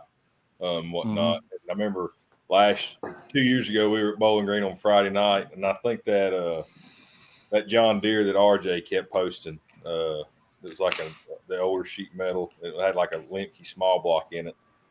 He posted that sale, and I looked at that. I said, "This is what we need." And I may or may not have been drinking a little bit, and my mom was there too, and she's like, "Yes, Dad, that's what we need. That's what we need." Dad's good like, transition. "Hell no, we don't." He said, "I don't know how to work on them damn things." And so that was that. That's even better though, right? So if you tear it up, you don't even have to fix it. You just push it on down the road. It's kind of the mentality. That's what I think we all three burn ourselves out working so damn hard, especially on the mods, and just coming home on a Sunday. It still need one, Tyler. Coming home and working on them in the Pro Stock thing. If it breaks on Friday night, you put it in the trailer and you drive home. You're not. Yeah, but as far as the mini rods, you guys probably didn't have to work on much but tires, right? Yeah, the tires. Honestly, the mini rods aren't bad. They're really not. It's the mods are what killed. You just don't like those new tires, right? Hell no. Ooh, Make them damn we're things. fat, man. What do you mean? I'm a fat boy now. Oh, please. So will we Now- see you guys? Will we see you guys in a mini rod again, or is it over? Hell yeah. Oh, yeah. We ain't sold them. Okay. I'll be back. So we'll see you once a year, or what? Maybe. I don't know. Can we talk? Hey, the NHRA schedule, they got a pretty much an open schedule. There's no NHRA racing from June to It's Tomah July. weekend to September. So they get Can we talk about what your 2024 plans look like? Just or is that? Are you like Adam? You can't talk about some questions. No. Yeah. The only thing we don't know about is certain things with Chase's life that he doesn't let everybody else know what he's doing. I don't know. The man talks like he works. I'm an all the time. open He's book. in Vegas. I don't understand. Yeah. Or in Colorado we or something elk hunting, doing, you know. I think we need to line up a judge pool between Chase and Reese. No, speaking of Hey, that, the what? since Chase No. was I think that'd be great. I think that'd be great. Yeah. As a What is matter it of fact, between Jason I was actually thinking about, if we could get the money raised, I think me, Adam, and Tyler, we could if we had enough money, we could show up to an NHRA event with enough practice and and probably be in the hunt the first run. If we have enough money to buy somebody, you should probably tell your NHRA boys to get a mini rod and show up the first event and see if they can win. You mean put them on notice? I'm telling them. Chase I think that would be good. Said, Chase Richardson, aka Chuck Ford Superchargers. I'm not anybody. Is coming NHRA drag race. No. I don't want to do that. I'm just saying, no, there's no, What? that's never going to happen. I'm just saying hypotheticals. The guys you all run against, have them spend all the money they can and tell them to go tractor pulling, and let's see how long it takes them to win an event or do good. But I will say this, okay? If you want to compare apples to apples, let's say if somebody walked up to you and said, Chase, I want to drive one of your mini rods for X amount of money, the money that's put up in Pro Mod right now to go drive a car, you will say yes, okay? And then you may not. There's somebody else out there that will. Is what I'm saying. Mm-hmm. And so for sure, for enough of money, yeah. Because there's big money put up to go race a Pro Mod for a weekend, and so at that rate, what I'm trying to say is you can go do that because people like Earl Wells have lease programs, and with lease programs, he said, hey, you can come drive for me. So how's it work when they wreck it? That I don't see the contracts, but I think they walk away clean. But you're vetted as to who they don't have to. The issue is like Earl Wells, let's just say Earl Wells and the Glock team, because they're ones that I know that we're doing a lease program. They don't have to say I'm gonna lease a Pro Mod to you. It's at their discretion.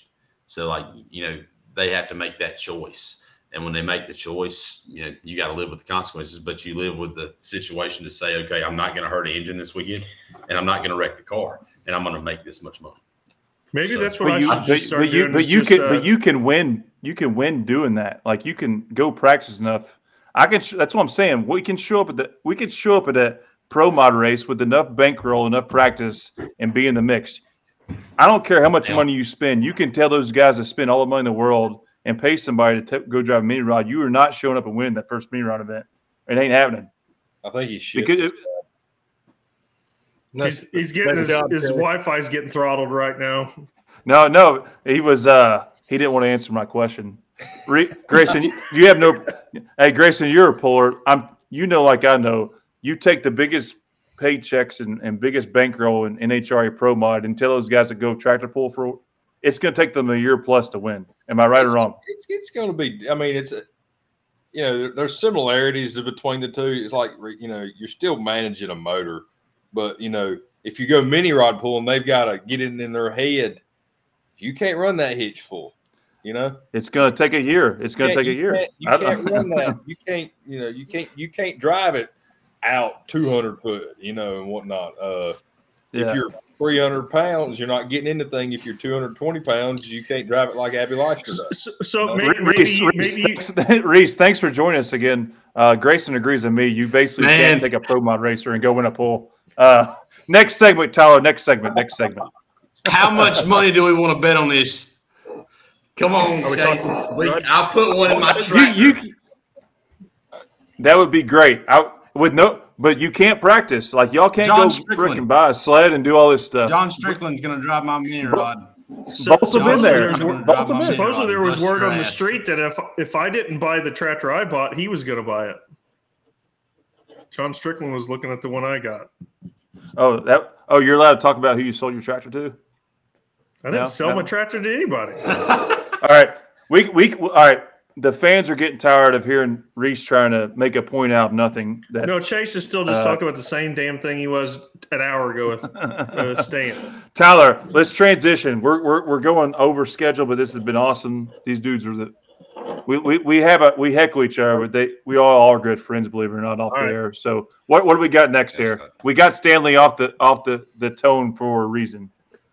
Boys, I don't know if you've listened to this before, but we do a little segment called the Local Establishment Spotlight, where we call up a bar that we love going to when we're at a tractor pull.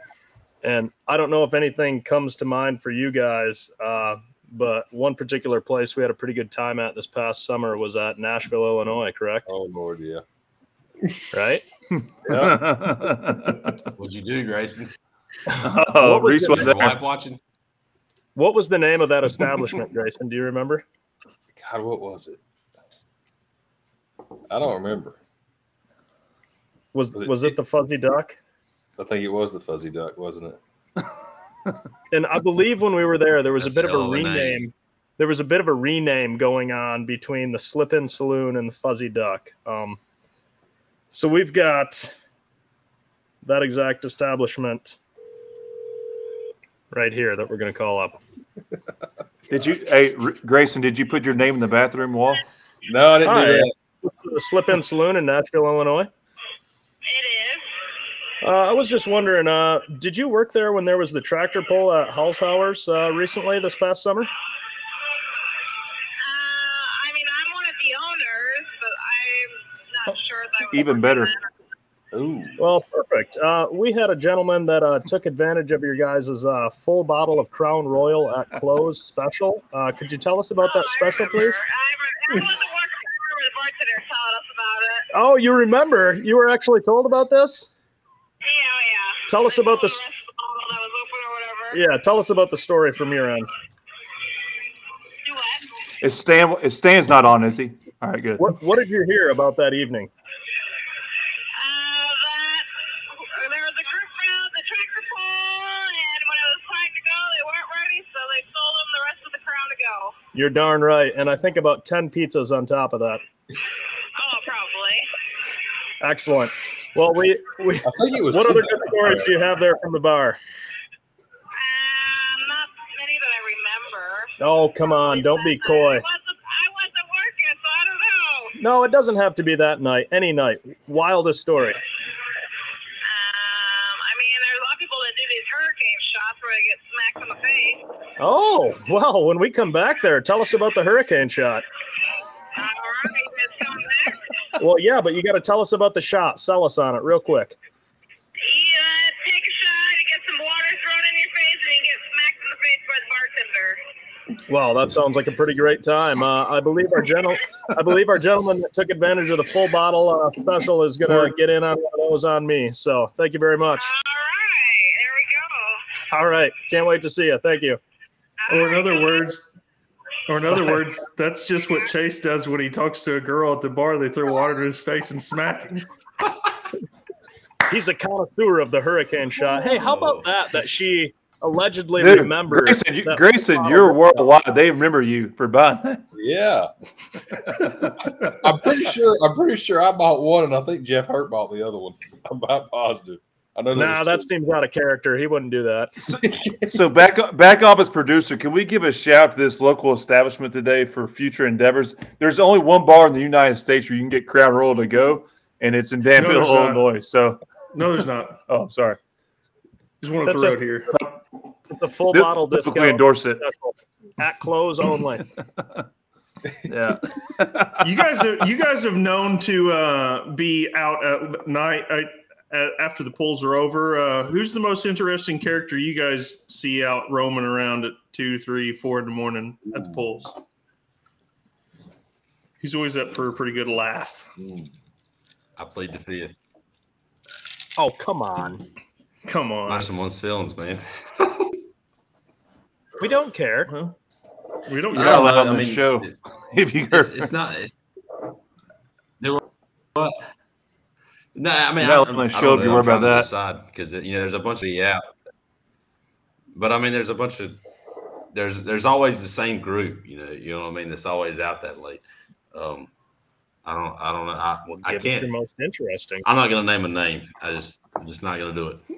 I mean, you'll always know Tyler's gonna be up late. So if you really want to go drink a beer, Tyler's gonna be up late. You can go drink beer with Tyler. Sure. I appreciate Chase that. will be up late. CJ's an interesting motherfucker. Yeah. CJ, We don't trust that word in is this school. a good one. Yeah. Grayson, what about you? Back to your point about sticking somebody in the meat rod without any experience and them still not being able to win. There's your example.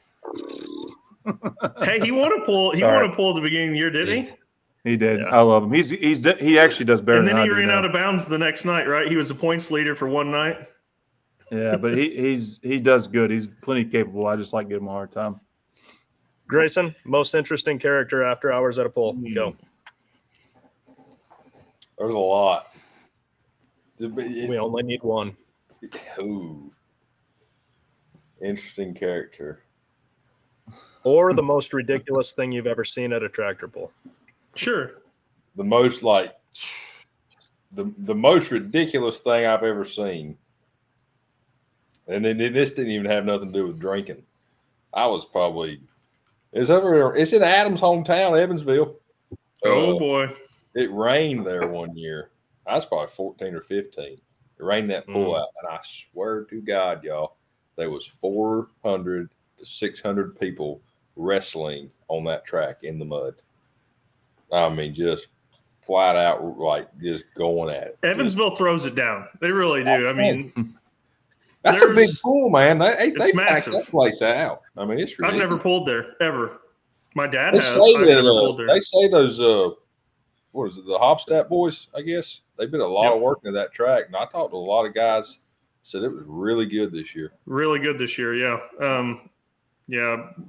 Brad Hartman and Andrew Hartman, their dad, and some of my really good buddies there.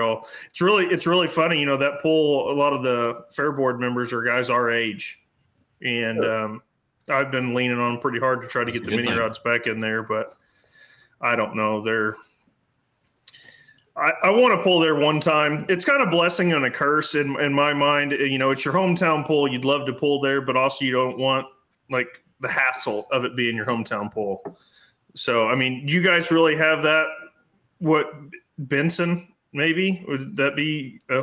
Yeah. Hell, we don't get to run anything there now. So. Well, I know, but. I mean, honestly, we really didn't have. It was probably more of a like a Lumberton or one of those where you get more people to show up to? Wilson? I don't know. What pool would that be? Winston-Salem would be Winston-Salem. Right. But you can always get right. Nice place. So how about this? We all know about Brainerd, the zoo, and we all know about Bowling Green, Ohio. It's hard to draw comparisons, but which one are you taking and why? I'm going to Bowling Green. Bowling Green times 100. So tell us Brainerd about Zoo is boring. Brainerd. Really? Tell us about those. Oh, come on. Don't undersell it. Like, I've heard it's great. I've heard it's wild. Tell us about it. I've never been. It's really not. Like, I'll be honest. Like, you will be 100% let down. You can ask every one of my crew members. Everyone, they'll tell you that, like, those think they're wild, but they're not. You go to Bowling Green's for real. And like every time, like when we went to Brainerd this year, we're sitting there like, man, we wish we were at Bowling Green. So luckily this year we're not going back to Brainerd. So hey, we'll be at Bowling Green, and we're like ecstatic about it. That was the first year for Pro Mods to be at Brainerd, wasn't it? Was that the first year for Pro Mods to be at Brainerd? Years, wagon with Doug Winters. D-Wagon had put up some money, and they were putting some money into Pro Mod, and Doug Winters kind of had that sponsorship stuff, and we were going to Brainerd. But the thing about Brainerd is there's no hotels or anything to stay in. I mean, we stayed at a damn dump. Like my mom is like not staying there ever again. So it's like wow. But I mean, by far, back to your question, Tyler. Like if you went to the zoo, you would be highly disappointed. Highly disappointed. There's a bunch of campers. It's a huge campground.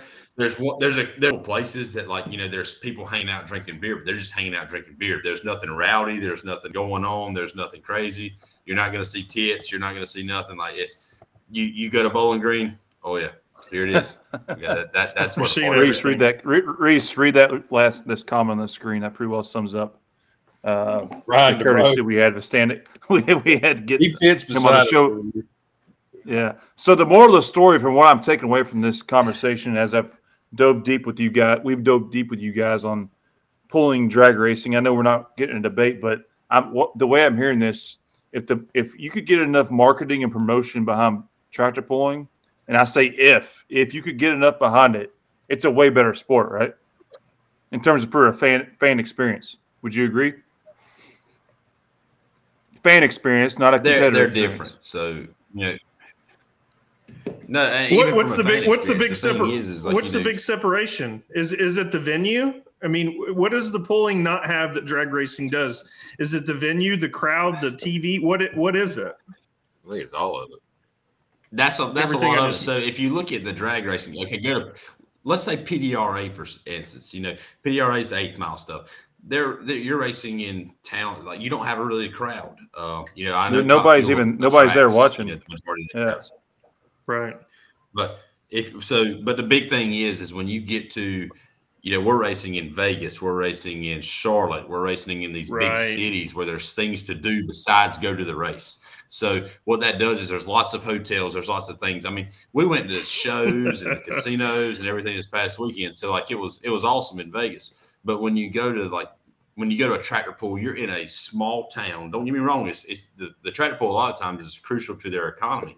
But if you look at the racing, we're in big cities, we're in big places where it's easy to fly into, easy to come to, and there's a lot of different things you can do once the pulling or the racing's over. So I think that's one thing that pulling has a hard time. Another thing then. With. So most of the drag races, though, I mean, how late do they usually run? At night. I mean, I know some of the other stuff. NHRA, they don't like to run at night. No, they're done by what, 6? Yeah, they try not to run us in the dark. We always like night runs because from a tuner perspective, you can put up a good run. But well, I think they're looking at it from a fan's perspective, as in kids and stuff. That by the time they drive an hour to get home or go to the hotel and get everything put together, get something, all stuff. It's not midnight, and we're just now starting the 4-wheel drive class. Yeah, for sure. Yes, exactly. So the takeaway from Reese's comments is that if we can get pulling into bigger markets, which makes sense, Louisville, Kentucky is a huge, I don't know if people realize this as watching a show. I'm from Kentucky. The second biggest revenue week in the state of Kentucky, outside of Kentucky Derby, is the Farm Machinery Show. But it's in a big area, so a big urbanized area, like you say, is drag racing. So pulling at some point should look to go to bigger markets, and then I know you're going to be politically correct and not say it, and you're a tuner for a living, but basically pulling is better than drag racing. We got to get in bigger markets, and then the rest will take care of itself. Appreciate you on your candid feedback, and I know Grayson agrees with this, but you're his brother, and you don't want to debate you on this show. So I would love to see pulling get better, but I think let's take the truck show. That is brilliant. That is a brilliant idea. It's no different than the farm show. You take a show and you tag along entertainment with it. So the pulling is the competitive entertainment, like you were talking before I got on. That is a brilliant idea. If we can look at more markets such as that, let's say the SEMA show, in Vegas. Is there somewhere that they can go lay dirt down and we pull in Vegas? Shit, they got it. F1's taking over the town. They can find 600 feet of dirt. It is insane. Well, I've always said that myself, that this is just my opinion, and I'm not saying that we have to approach it this way. But you look at some of these things like Supercross and monster trucks and stuff like that. It's kind of a shame to even bring up the monster truck things because we used to be the show and monster trucks used to be the sideshow. But you're trying to tell me that they haul all that dirt into the stadiums and stuff, and they can't prolong it for one more weekend, that we can't put a poll on. I know we're not going to get 60,000 or 40,000 people to watch it, but if we're in the venue, just get in the venue. And if the show's a little cheaper, people will show up. Go promote it, Adam. I think that's a good idea. I mean, the thing that Mike Ott and, the vision I think they had, when he came to him and Bader came to the banquet at PPL that year. I'm sure you were there, Tyler. I think that everybody was like really hoping that was going to take off because they were talking about, there was some other tracks. If this one worked good, those drag strips that were going to go, maybe invest in putting in a pull on and whatnot. And I mean, I think, you get those big venues. It's like Reese said, you get around a big place, where those drag strips are, or most of them, the big ones, they're around cities and whatnot. If you could get into that, I swear, dude. You look at it, of course, they're all established: Chapel Hill, Toma, Bowling Green, Hillsboro. But they're all established. They all have a date the same time of year, all the time. Yep, and they've been around for 100 years. Exactly, been around for 100 years. But what are they doing to grow the sport? Nothing. But they're a big part of it. I mean, without them, we'd be dead. They are as it maintaining, but I'm saying to take it to the next level. I agree with that. Yeah. So the conclusion is outside. So that we've established a few things tonight, but the next thing to grow from a event standpoint, let's get in bigger markets. Let's ride the coattail, like Adam said, of a SEMA or a show in a big town. I think all this is a no-brainer to me because we all love it, and I think it's no-brainer to us. But you put a little marketing behind it, and actually have to, I hate to say this in a negative standpoint, but let's face it. Whenever an NTPA or PPL gets the sanctioning money to put on the event, their job's kind of finished, right? They don't have to promote it. They've already got paid. Now it's on the person that's paying the promoter to do the advertisement. And I think that's where sometimes it falls short. Like your dad said, the marketing side of it, you have to get out and talk to people. You have to put billboards out. You got to get on radio shows. You got to get on TV and the local news. You got to put out flyers. You got to do. That's what we're missing, I do believe. And another thing, and I think this podcast is helping that.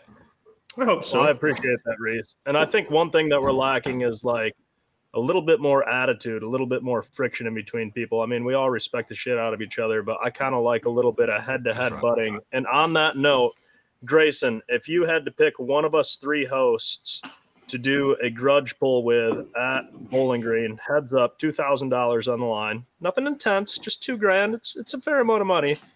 Which one of us three are you picking as low-hanging fruit that you think you're going to wax the floor with? And then out of the two, let's go in order.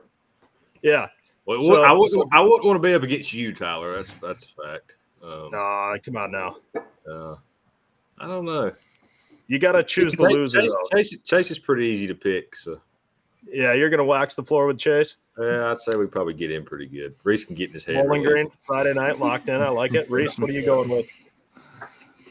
You can double down on Chase, too. We can pick on no, listen, I've pulled against you and Bruce, Tyler. Like, I know how y'all run it, but I don't want to ever see any three. If I'm sitting in the lead, I don't want to see any three of y'all coming to the line last hook. My ass, but, there's twofold. And I'm going to step on some toes here, but this is all good fun because we're all friends. Yes. I'd like to run Chase because he runs a Noonan, so I'd like to show him how to run it. Yeah. And then, but the other thing is, Adam Kester said his chassis aren't worth a shit, so I'd like to run him. No, I didn't say that. I didn't say they weren't a shit. But this whole year that you guys didn't come pulling, this whole year you guys didn't come pulling, and now we're actually weighing what we should. I think the front ends will be a little bit light on your tractors. They are, but I'll tell you this too, though. My sister and my brother and me, we have all ran very, very low hitches and bust ass at Chapel Hill. You would be surprised. That's a power track. That's a hooking track. That's everything else. I'm giving you the secret right now. Boom. Yeah, I haven't been running the hitch up on mine very much either, but you guys also been running them old tires too. I ran those new, and I put them new tires on at Chapel Hill and had a little too much hitch, and I went for a nice ride. So I would take great offense. I would take 2019. I would take great offense to your and Grayson's comments. Like I'm the most competitive person in the world, and I would really take offense to it. But it's hard for me to take offense to somebody that stays at home and doesn't show up to pull. So I really appreciate the comments, but I think you belong in the EFI world and stick on your laptop. I think that's good for you. Well, when you want me to help you, just call me. When you want to help, just call me. Yeah. How many used cranks have I sold you? You sold me a couple. Heck, I think we sell them for more than what you sell them to me for. They're using you, Chase, like most people do. That's all right. No, I'm kidding. But y'all I love it. No, we did have some people really want like we sold them the same price, but on a serious note, we're like, man, look, this thing has this many runs on it. But y'all know how COVID was. 150, 130, 150 runs, right? And they were brand new when you got them? You told me 75. Oh, well, too late now. You ain't getting money Did back. You just lie on there? If Chase's mouth is open, he's either eating or lying. Yeah, Chase's used crank is in high demand. Well, I think that leads us to a good – we could do this for hours, and we said this when we got these guys on. We love these Shelton boys. This is what we do every weekend at polls when these guys show up. I mean, no pun intended. We want you guys there as much as you can. He doesn't like when I show up. Yeah. Have you guys figured out how to put a mini rod in that Pro Stock trailer yet? It can be done, but we'd have to do a whole lot of. Well, we got to start running those other tires, and we got. I just could go Pro Stock pulling. Hey, my tires from Chapel Hill are still sitting on my tractor. I retired those tires in 2019. Yeah. Hey, you got real talk though, pulling fans. We're gonna see both these Pro Stocks at the Farm Machinery Show, assumably because Grayson has his, and then Reese, you're just coming down the pipeline. I know we're trying to get done here, but we're gonna see these both. Did you enter or did you apply? I know that's a different process, but they're both entered. So they're both entered. So that's an easy class to get into at that place. So we got that old red motor that don't make no power though. So along with the No Podcast T-shirts that we sell, we're gonna sell T-shirts that say "Let Shelton's in" for Pro Stock because we want to. You guys at the farm show and the Pro Stock class is just what that show needs, in my opinion. So absolutely, we need to beat up on them green boys a little bit. How much are they? That's the question. We could probably trade you. I could probably trade you one out. They're on sale. We could trade them out for a crank. Since the racing's about over, I know you guys got some Pro Mod racing you can do, and give us a little insight into your refuge farm. You guys do a lot of hunting, right? Oh yeah, we So tell us a little bit about this place. We bought a piece of property. Our granddad bought a farm. It's about 45 minutes south of here, so it's really about 45 minutes from home and 45 minutes from South Carolina. But it's right off of a big river, the PD River. So the south is we really like deer hunting, but obviously, if anybody knows anything about deer hunting, the South is not a really good place to kill a big deer. It sucks around here, most places. And the Midwest, it's way better just because the dirt. And believe it or not, the dirt's right. Better. But we've owned it since 2018 and really put a lot into it to make the property better. We feed the deer year round on it, feed them a protein mix, whatnot, which kind of counteracts what they don't get here that they get in the Midwest, so to speak. It's almost like a cow. You're just like you're beefing him up and whatnot. So that's kind of outside of pulling. That's what I live for. Is then what do you set up? You set up a little shack over there in the tree and like, hey, okay, come get some food. I'm gonna blast your ass. And see, we plant food plots for them, oats and radishes and all kinds of stuff. We actually just started our gun season just came in this past weekend. I took my uncle last night, and he killed the biggest deer of his life. Actually, the biggest deer on a piece of property. My family's we've probably hunted that piece for, God, my great granddaddy hunted it probably 30, 40 years, and he killed the biggest deer of his life on it, or biggest deer's ever come off of it last night. So it was kind of like a celebration. My granddaddy loves that stuff. So you guys go hunting elsewhere too, though, right? Oh yeah, me and Reese just went to New Mexico 2 weeks ago, and Chase, I know you've done some elk hunting. And Chase hasn't invited you to the Cock and Balls Ranch. No, go hunting. No, I thought we were tight. I've invited Reese, but it's like pulling. He's afraid to show up. I'm gonna tell you what, though, you go out there, that's some real shit out there, buddy. I mean, those hills out there, those mountains and the thin air. Whew, 5 minutes into that, I was sucking wind. I mean, I believe it. Call me Tubby back there. I believe it. God, I know all good things coming to an end. And you know what the funniest part about when we started brainstorming this podcast, he said, hey, let's keep it 50 minutes. Well, we're officially almost an hour and 15 minutes over our initial what the world goal. We're going to stay, but the good news is we'll stay on us for an after party if you want, or you can go back to working on your pro stocks and not talk about mini rod pulling, but we'll stay internally on here. A few cool announcements we got. Full pull, download the app. There is a new platform being launched this weekend, Diesels and Dark Corners in Georgia. You're going to be able to bet real money. You're not going to be able to bet real money, but you're going to get a $1,000 stipend that you can bet with odds. First time ever in the history of pulling, there's going to be odds bet. This is just the start to what's coming in 2024. But anybody that loves our platform, I think we're up to 7,000 plus users. You get a free money, free odds for the first time. Play along, and then the other cool part to touch on the Farm Machinery Show. Farm Machinery Show tickets are very hard to get, as everyone that knows. Particularly later in the week, it's all a sellout crowd. Well, next week on the Full Pull platform, you can make your predictions in the Super Stock class, the two-wheel drive class, the four-wheel drive class, and the Super Farm class of who's in and who's out.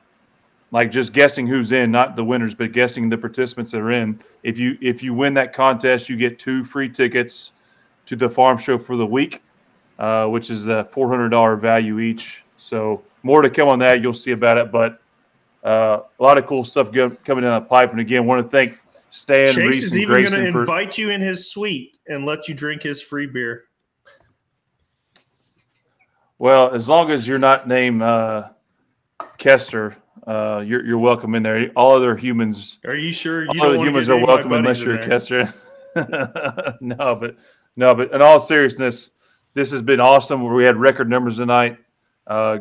Reese and Grayson, we talk a lot of shit, but we're at 20,000 plus viewers already, up at 2,000 downloads in the app, and it's all because of guys like you all hopping on and your dad as well. So we really appreciate you all. Love the feedback and love the excitement of doing this each week. And this is not going to be the last time we're on here together as a group. So just like sitting around talking at the end of the polls, we just let everybody else look at it and watch. So anybody else got anything to add? I'm trying to get this done under 2 hours. Our producer in the background has been raising hell the last 30 minutes. 60 but seconds. Reese and Grayson, stay on with us. Everyone else, cheers. We'll see you in 2 weeks. The 2 weeks, hey, it's banquet season, PPL banquet season, outlaw banquet season. We'll be coming around that time. So, everyone, thanks for joining in. We'll see you in 2 weeks. Thank you. Peace. That's a wrap. Bye-bye. We hope you enjoyed this episode of the No Practice Podcast. Have a good one. Bye. Stay tuned for the next episode, where we guarantee there still won't be any practice. Bye-bye.